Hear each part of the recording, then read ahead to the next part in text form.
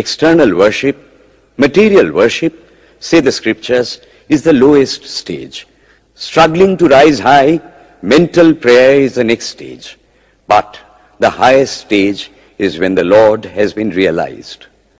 Mark, the same earnest man who is kneeling before the idol tells you, him the sun cannot express, nor the moon, nor the stars, the lightning cannot express him, nor what we speak of as fire. Through him they shine. But he does not abuse anyone's idol or call its worship sin. He recognizes in it a necessary stage of life. The child is father of the man. Would it be right for an old man to say that childhood is a sin or youth is a sin? If a man can realize his divine nature with the help of an image, would it be right to call that a sin? Nor, even when he has passed that stage, should he call it an error. To the Hindu, man is not traveling from error to truth, but from truth to truth, from lower to higher truth. To him, all the religions, from the lowest fetishism to the highest absolutism, mean so many attempts of the human soul to grasp and realize the infinite, each determined by the conditions of its birth and association, and each of these marks a stage of progress. And every soul is a young eagle soaring higher and higher, gathering more and more strength till it reaches the glorious sun. Unity in variety is the plan of nature, and the Hindu has recognized it. Every other religion lays down certain fixed dogmas and tries to force society to adopt them.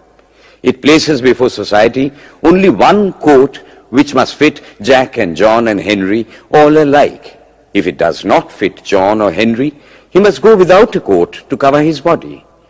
The Hindus have discovered that the absolute can only be realized or thought of or stated through the relative, and the images, crosses and crescents are simply so many symbols, so many pegs to hang spiritual ideas on. It is not that this help is necessary for everyone, but those that do not need it have no right to say that it is wrong, nor is it compulsory in Hinduism. One thing I must tell you, idolatry in India does not mean anything horrible. It is not the mother of harlots. On the other hand, it is the attempt of undeveloped minds to grasp high spiritual truths. The Hindus have their faults, they sometimes have their exceptions, but mark this, they are always for punishing their own bodies and never for cutting the throats of their neighbors. If the Hindu fanatic burns himself on the pyre, he never lights the fire of inquisition. And even this cannot be laid at the door of his religion any more than the burning of witches can be laid at the door of Christianity. To the Hindu, then, the whole world of religions is only a traveling, a coming up of different men and women through various conditions and circumstances to the same goal. Every religion is only evolving a God out of the material man, and the same God is the inspirer of all of them. Why then are there so many contradictions? They are only apparent, says the Hindu. The contradictions come from the same truth adapting itself to the varying circumstances of different natures. It is the same light coming through glasses of different colors, and these little variations are necessary for purposes of adaptation. But in the heart of everything, the same truth reigns. The Lord has declared to the Hindu in his incarnation as Krishna, I am in every religion as a thread through a string of pearls.